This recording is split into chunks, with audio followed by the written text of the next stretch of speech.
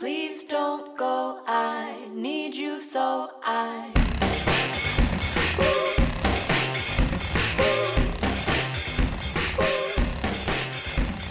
Cheers, Val. Thank you so much for coming on my podcast. I know you had a little bit of nerves about it, and I appreciate you taking the time to come and be here today. Thanks so much for having me. I still have nerves. I think you're going to be fine. You just forget about the mics. Just look at Frida. She's very calm. She's here to bring us all into a state of Zen. Frida is my comfort animal. Yes, that's right. Thank you, Frida. She's here to give us all some Zen therapy today. So a big part of the reason why I wanted to invite you on the show, this is Feminist Hot Dog, by the way, and my guest is the lovely Valerie, also known as Val, also known as a badass biker mama who just a couple months ago now, maybe a month ago. When did you get back? I believe I've been home for over 2 months, which is Wow. a bit. I've been home now longer than I was gone, which Okay. seems strange and unacceptable. Well, let's tell the listeners where you were, which was on an amazing cross-country bike trip, which even though I've seen you since you got back, we haven't really had a chance to talk about in a lot of depth. So I really wanted to get a chance to grill you a little bit about your experience and what you saw and how it's changed you and what it makes you think about the country and all of it. So Great. Well, thanks again for having me. yeah. The route that I cycled is called the Trans-America Route, and it was first ridden in 1976. It was in honor of the 200th birthday of the American Revolution is really how the bike route was conceived. Really, the reason I chose this route to bike is just because I knew it would be a interesting historical experience, but also, or let me qualify that, me learning a little bit more about the history of our country, but also it covered a wide swath, from coast to coast. So I was really excited about that idea. And actually 20 years ago, I was hiking the Appalachian Trail on the East Coast, and which is, for you listeners who aren't familiar, it's a 2,100 mile corridor through the Appalachian Mountains. And I was in Virginia taking a break in my stinky boots at a gas station, I'm sure. And I met this man who pulled up. He looked refreshed on a bicycle, and he was like, jaunty looking, and I just kind of struck up a conversation and asked what he was doing. He said, "Oh yeah, well, I'm biking across the country. I'm biking, over 4,000 miles." And I was like, "Really?" I was like, how long is that taking you?" And he said, "Oh, it's just taking me about 3 months or less." And I was like, "Fuck you. I'm going half the distance in twice the time. Right. I want to do that someday." I was in my early 20s. And so it's been on my radar a long time. So I felt very excited to have the opportunity to do it 20 years later. Very privileged to have the resources at that time in my life to do it. And it was quite an interesting experience. Now, you also biked the Underground Railroad route at one point, right? Yes. So where does that begin and end, and where did you bike through? Okay. So the Underground Railroad route, as well as the Trans-America route, I should say, are both long distance routes that have been mapped by an organization called Adventure Cycling. They're an awesome organization. They do cross country trips, in-state trips all over the country, and they do a beautiful job. Their cartographers do a beautiful job with the maps. They're very detailed. So anyone who has the desire to go by two wheels, they can check out their maps that are available at adventurecycling.org. And so the Underground Railroad route, which I did 10 years ago, is about 2,000, a little over 2,000 miles. And it starts in Mobile, Alabama, and ends in Owen Sound, Ontario. And its focus is the history of the Underground Railroad. And that was a very powerful trip. And at the time, the maps were only a year old in 2008. And so, I don't think I saw a single other cyclist doing that route at the time. Whereas the Trans-America route that I just completed, as I mentioned, it's been around a good while now. And so, I saw cyclists along the way during that ride. And so, as we've talked about, the whole origin story of this podcast is essentially in response to what is happening, the state of our country right now. And I feel like, well, I don't know very much about, I mean, you've talked a little bit about that this was always a dream of yours. I don't know if the current state of things was in any way a motivation for you to go ahead and take this opportunity to have a big adventure. But I'm also curious, as someone who literally just rode through the entire country, did you observe anything or have any conversations that kind of opened your eyes to where we are right now as a people? And I recognize that that's maybe an impossible question, but do you have any stories that kind of gave you some light bulb moments as you were pedaling? Yeah, that's a great question. Well, I think overall, I think overall, okay, so there's going to be I think I have several different thoughts on the matter that are a little disjointed, but we're just going to go down them like that's a bullet fine. list. Disjointed How about is that? good. We're all about Do you like it. bullet lists, listeners? So I would say that the first takeaway is that in general, despite our daily news feed, people are really kind. I mean, they have the capacity to be really kind. And I do understand that a lot of that depends on who you are, where you are, what resources you have, what you look like, how people react to you, how people respond to you. And in this instance, I'm a white woman. I was traveling through, vast majority of the trip went through rural America, white rural America. And so I understand that my experience is likely very different than someone else's might be. But overall, I always, in 10 years ago too, when I got out there, I just feel like my faith in humanity is a bit restored for the most part. There are certainly moments, which I'll talk about that in a minute. But, as far as just the landscape in general of our country, we got a beautiful fucking country. I mean, it is beautiful. And the landscape changes are just kind of mind blowing, how you can have so many variations, from like, I went through Yellowstone for the first time on this trip. I'd never been there. Saw the Tetons, went through, high desert in Colorado, through cornfields in Kansas and, the Appalachian foothills in Kentucky. And, it's pretty mind blowing, which also brings to mind an interesting thing, like state lines I spent a lot of time, because I'm pedaling, 8 to 10 hours a day, lot too much thinking time. I was either thinking about like sandwiches or, just kind of like everything I'm passing through. And like state lines, you think they're like this seemingly arbitrary lines that have been drawn, but in a lot of cases, they really dictate the personality of an area, of a geographic area. It's so bizarre to me. I don't understand that. I need someone with a lot more historical and like geographical understanding to explain all this to me, because you know what I mean? It's like that intersection of like human behavior and geography. It's right. Like, yeah. Whoa, you were talking about mind blowing. Like, I don't understand. I need...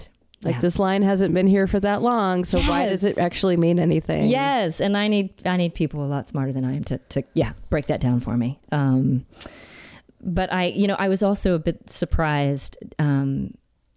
I didn't see as many Trump signs as I thought I'd see. Really? And I was pumped about that. Yes! Small victory. Yeah, I was real thrilled with that. And there were some, don't get me wrong, but there were also some big like plyboard signs in someone's yard that said like Trump lies. Right. Like, huge scrawling letters, which I like totally appreciated. And now on the opposite end, so the route goes through 10 states, and the last state, because I went from west to east. It started in Astoria, Oregon, ended in Yorktown, Virginia, and the last state was Virginia that I passed through. There were a lot of Confederate flags in Virginia, and I'm from Alabama, born and raised. So, I didn't think that I could be kind of surprised by the sheer quantity of Confederate flags on display, and I really was. And I mean, I understand that Virginia has a lot of history in regards to all of that, but it kind of took me aback. It was also it was also a more integrated state in a lot of ways. So that's a whole nother podcast episode probably, but yeah. And I guess maybe that's the last takeaway I would say from kind of, if you could say that I could take the temperature of the country from a quick pass through, is that we're still very segregated as a nation. Yeah. I mean, even just going through not only the rural areas, but suburban neighborhoods. Yeah, we've got some work to do as far as integration.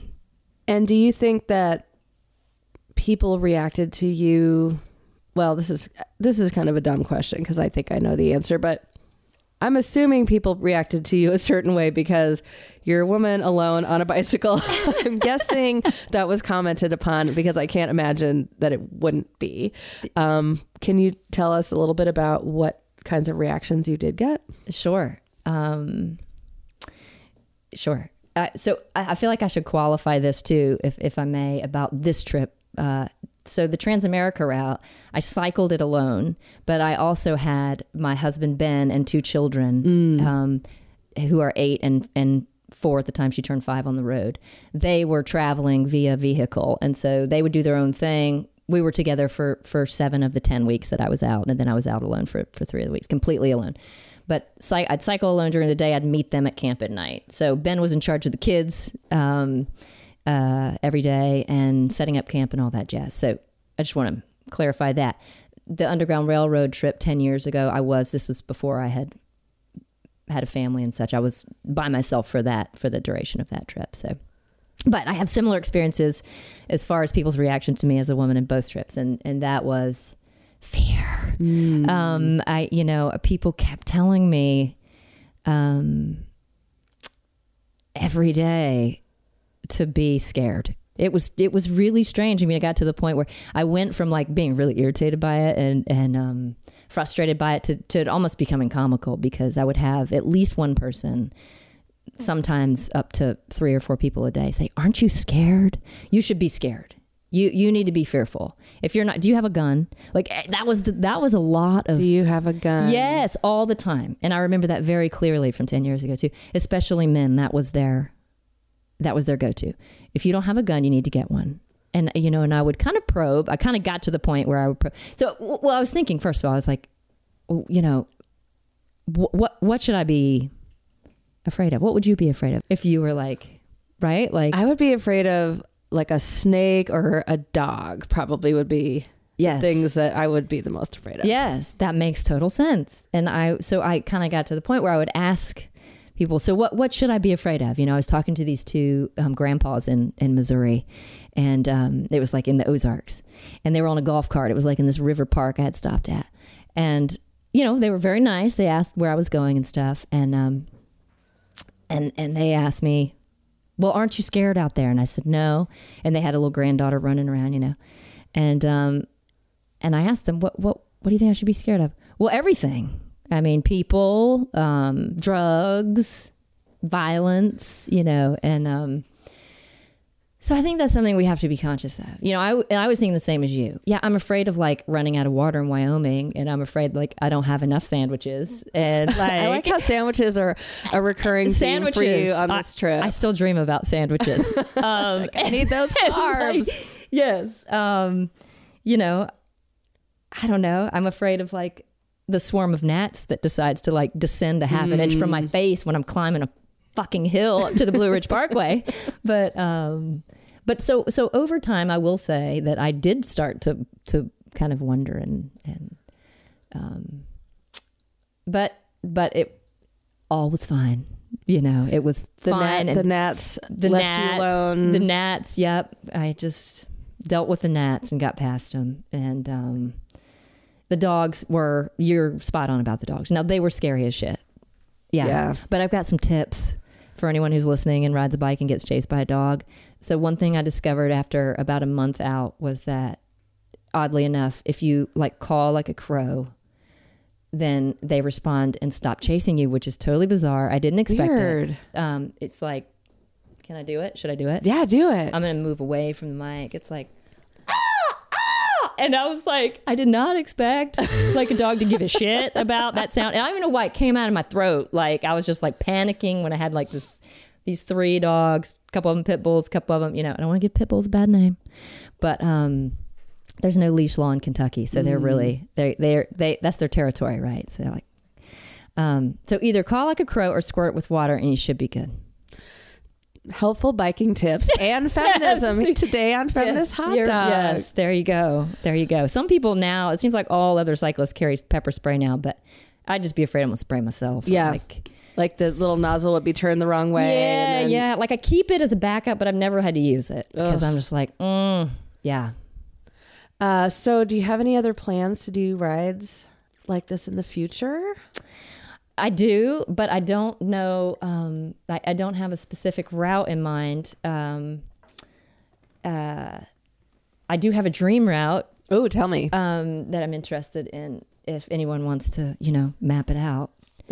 And Feminist Hot Dog listeners, it would be like a map of like women's history in the country per se, or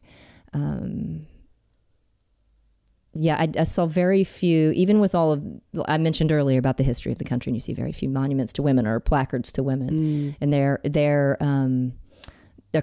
contributions, right?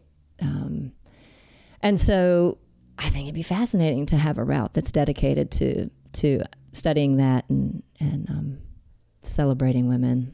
Where are the markers and what do they celebrate and how does that sort of lay out across the country? That would be a very interesting project. Yeah. And it's my understanding that the first monument to a woman in the country, which I don't think there are many from my understanding from what I've read, there's like over 5,000 monuments and like under 400 are dedicated to women. And I imagine that the makeup of the women that are honored is very like disproportionately white. Yes.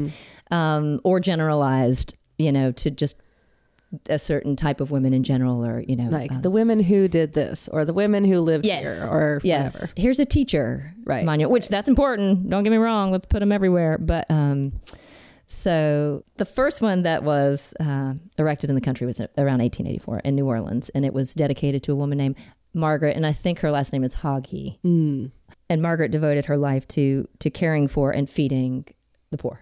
That would be an interesting pit stop, but also I'm really excited about, I understand that this monument to Ida B. Wells has just been fully funded, right? In Chicago. So that is a great step in the right direction, and that would be a really cool stop on our not yet conceived or built out women's cycling route. But stay tuned, Feminist Hot Dog listeners. Yes, we're going to start drawing maps as soon as this is over. I like it. Well, thank you so much for sharing your journey. I've been very curious to hear some of your reflections. So I do want to mention one other thing if I can. Oh, please. I think something when we were talking about the kind of the climate of the country and stuff, I did notice a difference in this trip and the journey 10 years ago. I saw a lot of evidence of, in certain areas of the opioid crisis. It was very clear that communities are suffering and that we've got a big problem on our hands that needs, it needs all hands on deck. And so I just feel like, that moved me in certain ways that I'm not sure what to do with that information, but it's I remember you present. sending a couple of snapshots of various billboards and things like that really indicated that like the billboards seemed like they were erected by people in many different sort of walks of life and different intersections of the social fabric. Were all kind of crying out for help and saying, this is, the people that we love are dying and this is terrible and we need to do something, but without not a lot of substance in terms of what to do. And I feel like that's maybe kind of a common thread for people of all walks of life and socioeconomic groups right now. Yes, that's wise. That's why. Yeah, that's true. Well, we're going to transition away from talking about opioids to talking about what made our feminist heart sing this week. All right. If you're ready to do we get to sing? You can sing if you want to. You can caw like a crow. To say. You can make whatever noise, joyful noise is coming out of your heart right now. I do want to note that Frida, the comfort animal, did not even like, she's asleep on the floor. She didn't even like wiggle her nose when I called like a crow. So I don't think it might not be effective on some Well, canines. Frida is also profoundly deaf. So, Oh, yeah, good. Okay. she can't. If she were chasing you on the bike, the crow trick would not work. You might have to go for the water. With the water. Well, I'm going to talk about what made my feminist heart sing this week, which is a little bit serious because it's about abortion access, but it is about women coming to the defense and service of other women who are being denied abortion access. And I've found they're two separate stories set in two separate decades entirely. But I found them both really, really inspiring. So I know a lot of women in our country are thinking about abortion access right now, and is particularly with the changing makeup and likely continually changing makeup of the Supreme Court. And so wanted to tell the story of this organization out of the Netherlands called Women on Web that has been shipping abortion pills to women all over the world who live in areas where it is either difficult or illegal to obtain an abortion.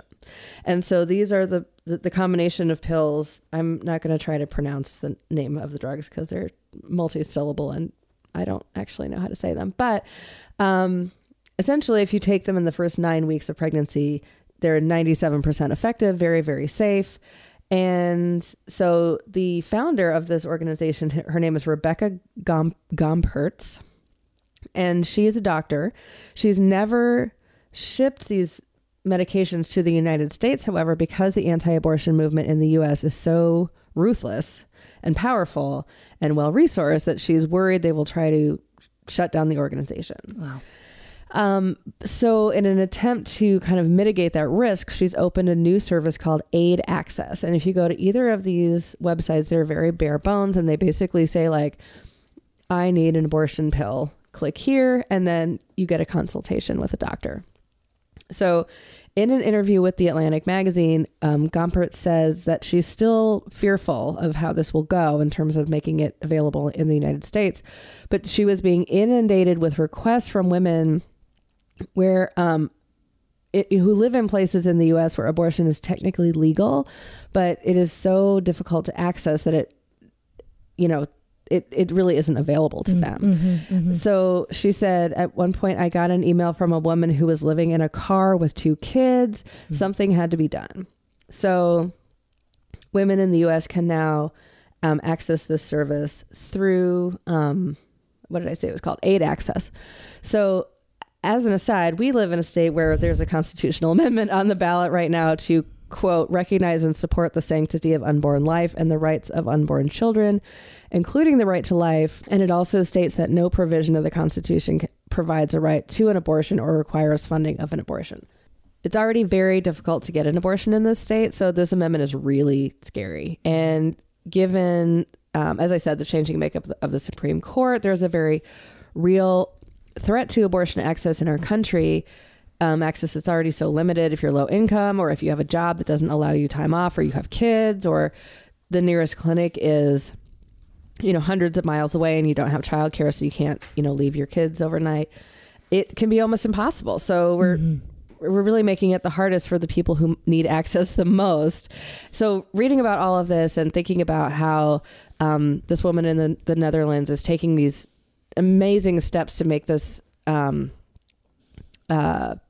abortion pill available to women who really need it in places where they can't get it, it has made me think about what life was like before Roe versus Wade passed in 1973.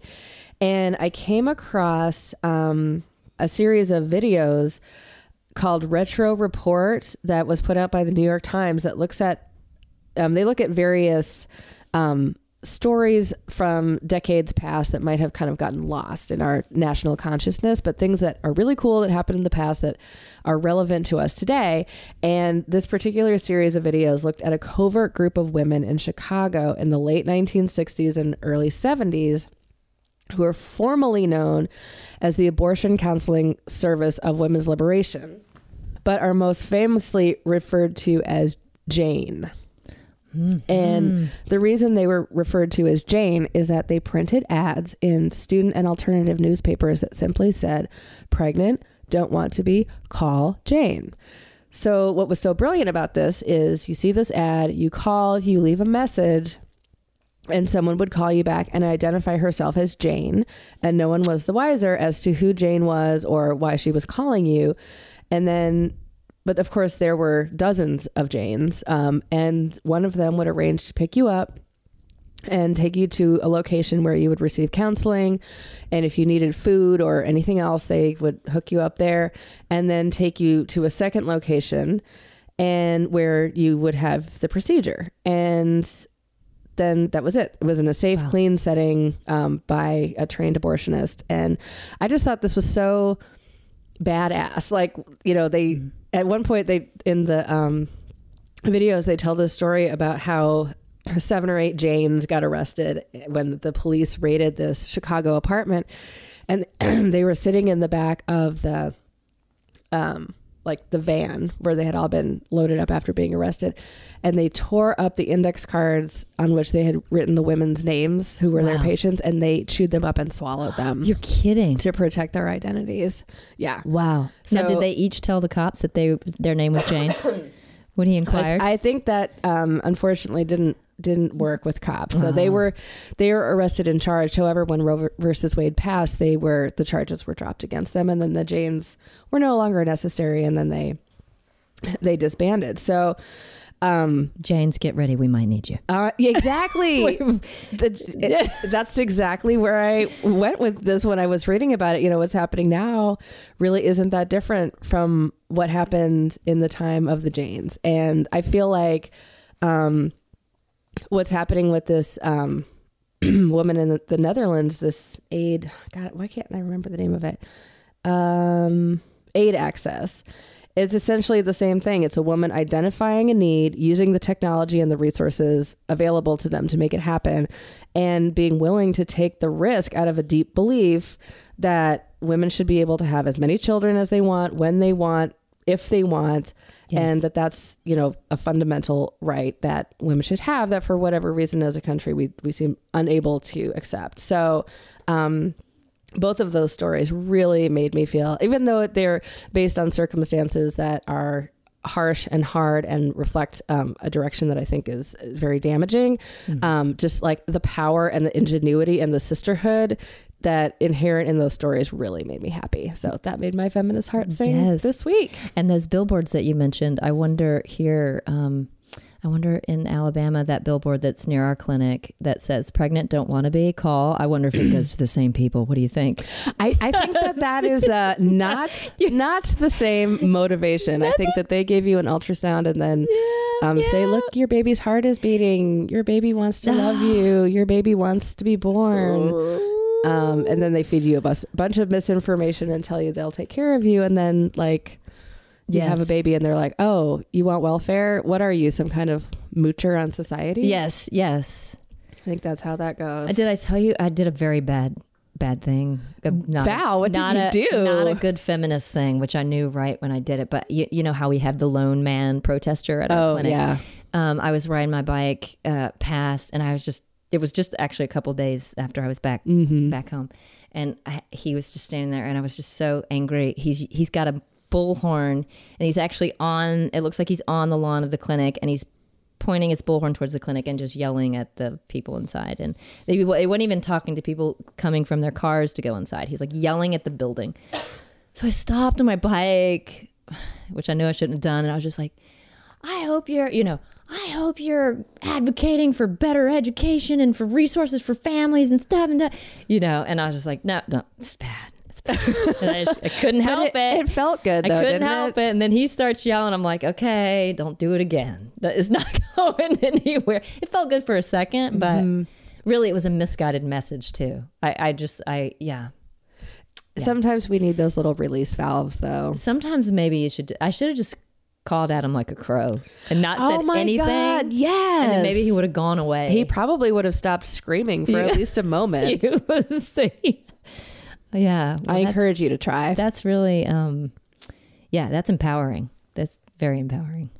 Well, thank you. What made your feminist heart sing this week, Val? Well, let's see. The thing that made my feminist heart sing is a very personal thing, and it has to do with my 5-year-old daughter. And she is currently taking a karate class, like a youth karate class. Cool. And she's very excited about it. She's real excited about the garb. She's got the white belt, that you start with, and like she's like learned how to do one-arm push-ups, which really she's kind of just like on her knees, like but I'll take it. She looks great. She feels great. She feels strong, And so she comes home from karate and she's like, Mom, I learned how to peel the banana.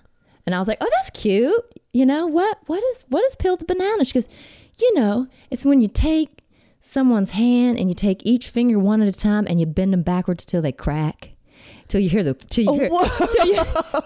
cracking sound. And I was like, what? And I was like, so apparently there's like a self-defense class as part of the weekly karate course. And I was like, wow. I was like, well, that is really impressive.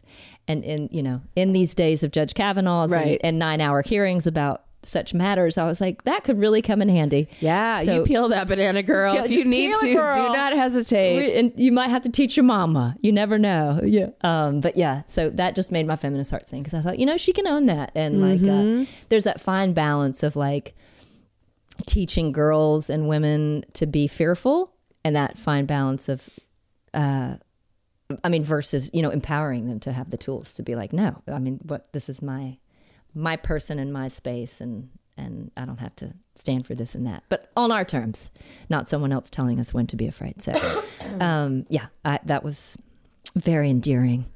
I bet that you'd be safer peeling the banana if somebody fucked with you on your bike than carrying a gun, because so you'd have to like find the gun, get it out, feel confident that you could use it in that situation. Yes. When really you just like grab a guy's finger and snap it back, and there you go. Yes. I'm going to peel a banana. I'm gonna peel that fucking banana, and then I'm going to caw like a crow and spray you with my water bottle and ride away. I also had this fantasy when I was out there, like when people kept telling me to be scared, that like I would just act like I was just like losing it, like someone. Do you ever have that fantasy? Women do all have that fantasy. Having some sort of like episode. Yes, that you just like start screaming all kinds of random things and like jumping up and down and doing whatever. I think it's legit. I think that actually could disarm someone at least long enough where you could get the fuck away from them. Yes. We are going to now give some advice, some listener advice, and this is a very sweet. You've listened to the first episode, but you haven't had a chance to listen to the second episode, right? That's right. Which I cannot wait to listen. Yeah. Well, both the first and the second episodes, the listener questions were extremely lengthy. This one is very short, but very poignant. So, dear feminist hot dog, how do you balance loving your partner and sincerely wanting to stay with them with the feeling of wanting to have a new adventure with a new job in a new city? The thought of leaving my partner makes me feel full of dread and sadness, and as it is the healthiest relationship I've ever been in by far, I don't want it to end at all. At the same time, I often feel myself craving a new chapter and new challenges professionally and socially, but my partner is stuck here for work for at least 2 more years. With what mindset should I approach this situation? Oh, shit. I know. We're going to call this signed yearning for adventure. This is a tough one. Wow. Yeah. Does the partner make good sandwiches? That's question number 1. I think so. Okay. I think we can probably assume that there are good sandwiches and everything seems harmonious. And I'm going to make the assumption that these are both folks maybe in their, if the partner is stuck there for work, like she's probably in like deep enough into her career to like have a real profession. But then the letter writer is craving new chapters and new adventures. So I'm going to assume these folks are in their late 20s, early 30s. I'm going to base my answer on that assumption. Well, I always say go for the adventure. I mean, right? Because if the relationship is built to last, it's going to last. Yeah. And if you have them, I don't know, yearning for adventure, if you have the means to travel, but you know, there's like accessible travel these days. There's, you know, FaceTiming. I know it's not the same as being together in a partnership, like present with each other physically, but you know, I feel like people can really pull off some like authentic relationships from a some distance. Also, 2 years is not actually that long in the great scheme of like a healthy long-term relationship. It might suck, but you could do it. The cautionary thing that comes up for me is it sounds like the letter writer is very interested in having adventures and doing new things and meeting new people. So that is a little bit of a red flag for me in terms of like the likelihood that if you're having these urges, are you going to be able to not act on those urges when it comes to meeting new people and new potential romantic partners because as healthy as your relationship is, that's based on this like day-to-day proximity. And so I'm not sure that from a distance that I don't know. I think that there's some soul searching that would need to happen. Mm-hmm. Like from a distance, is that going to be enough to keep you from wanting to pursue new adventures with other people? Have new adventures, if you know what we mean. Right. That's a very nurturing response. Well, it really is. I never would have thought of that. Well, yeah. But if it's not meant to be, I guess, is that too cliche? Like if it's not meant to be, it's not going to be. And I've seen the situation work out both ways. I've seen it work out where like one person went off and did something else and they stayed together and kept in touch and visited and then reunited and it was great. And I've seen it happen where people separate with the intent of like they stay together, but then the adventurer or the person who stays behind, one or the other, somebody meets somebody and then they don't end up staying together. So I mean, there's no predicting that, but I do think you should have a hard talk with yourself about like, what is the likelihood? Because you know yourself better than anyone yearning for adventure. What's the likelihood that you're going to be able to like go off and have an adventure and be satisfied without pursuing any kind of romantic sparks that might come up? I think that's worth exploring. Yeah. But I'm kind of with you on don't hold yourself back. Don't stick around if you're going to just resent your partner. Yeah, because that's real ugly. Yeah. Nobody likes that resentment sitting in between you at movie night or something. No. It's not fun. There's not like the resentment eats all the damn popcorn, just like takes all the beer. And then the little things that you could overlook in your relationship if the resentment wasn't there become disproportionately like, yeah, that's no good. Was the adventure mainly in the career or just in life? The yearning for what it says here, I find myself often craving a new chapter and new challenges professionally and socially. You got to go. I think so. Yeah. And then, you know, the rest, you don't have to make a decision about it right now. The rest comes later, but I would be very honest all the way through, even if the honesty is painful, but don't try to have it like every way, you know, like make some decisions about kind of what you're willing to do and not do. Yeah, that's mature too, right? Because I mean, obviously yearning for new adventure cares very deeply about her partner. And and that's scary too when you're at that place where you're like, oh, do I step away or just hold on tightly and, you know. And I do just want to say that just because it's the healthiest relationship you've ever been in doesn't necessarily mean you couldn't have other healthy relationships. Yeah, like now true. You know what that feels like and you have a nice solid bar to work with in terms of like evaluating other situations. So yes, that's smart. All right. Well, wow. I think that's. Do you feel good yearning? We'll follow up. We'll follow up with yearning and see if she likes that answer. Okay. let's talk about the Hot Dog Hall of Fame. Let's do it. Okay. So, my Hot Dog Hall of Fame is actually already like somewhat famous. So she might be someone that folks already know. She kind of had a peak of fame in, I would say, about 10 years ago or so. But I've known about her for over 20 years because she went to my high school. And her name is Leslie Hall. And Leslie Hall was the front woman for a band called Leslie and the Lies, which, well, let me back us up a second. Leslie Hall is what I would call a satirical performance artist on many, many different levels here. So she's a singer and a musician.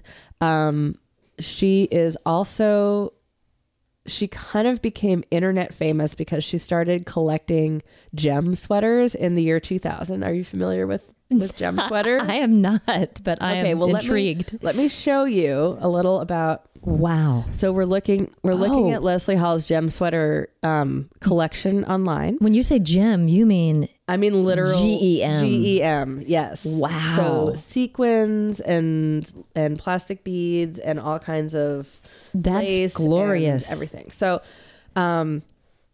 she started collecting these sweaters from, various Goodwills and et cetera, and posting. So that, just to describe what I'm looking at right now, is Leslie. She wears her hair in a big giant blonde bouffant with electric blue eyeshadow and these giant oversized glasses and gold stretch pants. And every sweater is different, but she's posed in the identical posture with her hands like crossed over her knees. And every sweater has a different name. So for example, she has a brown sweater with some gold and some sort of pleather looking applique, and it's called Brown Bear Looking Glass. She also has Creme La Tarte, Rocky Riddles, Ice Hornet, Butterfly Tears, Goblet from Bethlehem. Wow. Asteroids Avalanche. Like, it goes on and on. So these are brilliant. And she has there's pages and pages and pages of these things on her website. So eventually she got a grant from a local, I don't know if it was a museum or an art school, or it was something like that, and created the mobile museum of gem sweaters. So she brought the sweaters to the people, and people would bring their sweaters to her, and she would christen them because she's like the mother of the gem sweater. Wow. She then, I might be mixing up the timeline a little bit here. There might have been some overlap. She then became essentially a rap artist and started touring the country with her band Leslie and the Lies, and she would wear her characteristic bouffant and her eyeshadow and her glasses, and she has magnificent stage presence. I have actually seen her live, and sometimes she would wear the sweaters, but I think she kind of transitioned into more like an entire gold bodysuit, and began performing all over the country to her thousands and thousands of fans, most of whom found out about her from her very famous YouTube videos, which got like millions and millions and millions of views. The most famous are, let's see, what are they called? This Is How We Go and Tight Pants Body Rolls, which I will link both of these on the website. So when I add her to the Hall of Fame, I'll make sure that those are linked. So anyway, she was named one of the, I have to find it here. She was named one of the most influential internet stars of 2006 because of how internet famous she got. And she has many, as I mentioned, many, many adoring fans. She appeared on the TV show Yo Gabba Gabba and toured with the live production for a while. Can we talk about Yo Gabba Gabba for a minute? I happen to be a huge fan. Oh, it's so good. Of Yo Gabba Gabba. It's so good. DJ Lance Rock is one of my absolute faves. Yes. So she fit right in. Yes. Because that whole world is so tongue-in-cheek. Yes. But yet so playful and hilarious and creative. That's her. Leslie is now mostly retired from her life of gem sweater glamour and no longer tours with Leslie and the Lies, but she is still working on video production and performing as one half of the pop duo Neon and Nude. And so even though she hasn't been as active lately. She's still out there. She's still got it. She meant a lot to me throughout the many years that I followed her career. And it's just really nice to see a hometown gal like not take herself too seriously, but go really, really big with her weird vision. I just can't express to you like how much joy she brings to the people in her audience. And when you see like a whole room full of people dressed up like Leslie Hall, it's an amazing, amazing kind of moment. Like this is like the beauty standard in that environment. And it's just very, very, is not only funny, but powerful and really uplifting. And I love it. And nothing but respect for someone who can actually elevate like pleather, gold lame, and gems, which are already hard to top. Like they're just like, there's something special about those 3 items. And then she's taken it to this whole other level. Puts it all together. Naming and puts it all together. Well, how about you? Who are we bringing into the Hall of Fame? So I would like to submit Aisha McGowan into the Feminist Hot Dog Hall of Fame. And she is someone who I just learned about recently, and I just think she kicks total ass. She's a road cyclist, a racer, and she I think currently she's in Decatur, Georgia, around Atlanta. And her mission is to become the first ever African-American pro-female racer. Wow. And her website is quickbrownfox.com if you want to check her out. And she just started racing, from what I understand, several years ago. And she's already like jumped from like category 4 to category 2 because she's just that badass. Yeah.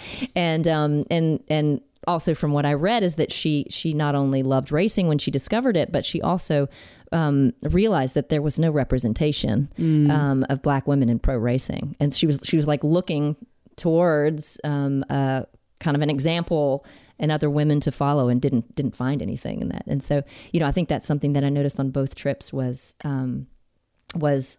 how much work we have to do, even for tour cycling, which is a totally different ballgame than like racing. I mean, racing is the shit, it's the stuff. But the elite athletes. Yes, it's a different ballgame. But even in touring, I noticed that I don't think I saw a single other female solo cyclist, Black female, brown women. I just didn't see it. And that's not to say they're not out there. I know they're out there, but I just didn't see it in the 4,000 miles. And so, we've got some work to do as far as inclusion and representation in all areas of cycling in the sport. But she's doing it. I mean, she's just like, she said herself, she said that her biggest mission is representation, aside from her own like desire and talent at the sport. So, and hard work too. Right. So, Aisha McGowan, check her out. Have you thought about looking her up and having coffee with her? I have. I haven't done that yet. Maybe this, Feminist Hot Dog will give me the courage you should just send her the link. Step out. Yeah. That's a great idea. Welcome Aisha to the Hot Dog Hall of Fame. That's a great idea. And the cool part for is that she was at the Berkeley School. She's a music teacher. Oh wow. I think she's around 30, and she apparently, from what I read in one article about her, was that she was at the Berkeley School of Music in Boston, and she grabbed a bike to commute on out of her parents' basement. I think it even said that it had like a baby seat on it. She just grabbed it to start pedaling, and she loved the feeling of it and of the pedaling and the the speed and stuff. And so she really got into it quickly. So I salute her and multi-talented. So a musician and a cyclist. Yes, what a great story. Well, thank you so much. Mm-hmm. All right. Well, I think that brings us to the end. Thanks for hanging out with Feminist Hot Dog when she has a cold. Aww. So I hope I wasn't hacking too much, but this was awesome. I really appreciate you sharing the story of your ride and your daughter and your mentor now, this cyclist out of, where did you say she was? Decatur. I believe Decatur, Georgia, right outside of Atlanta. Yeah. Oh, good stuff. Well, thank you. Thanks for having me. It's been a pleasure. And All right. Well, thanks everybody. We'll see you next time. Love yourself. Love your buns. Bye.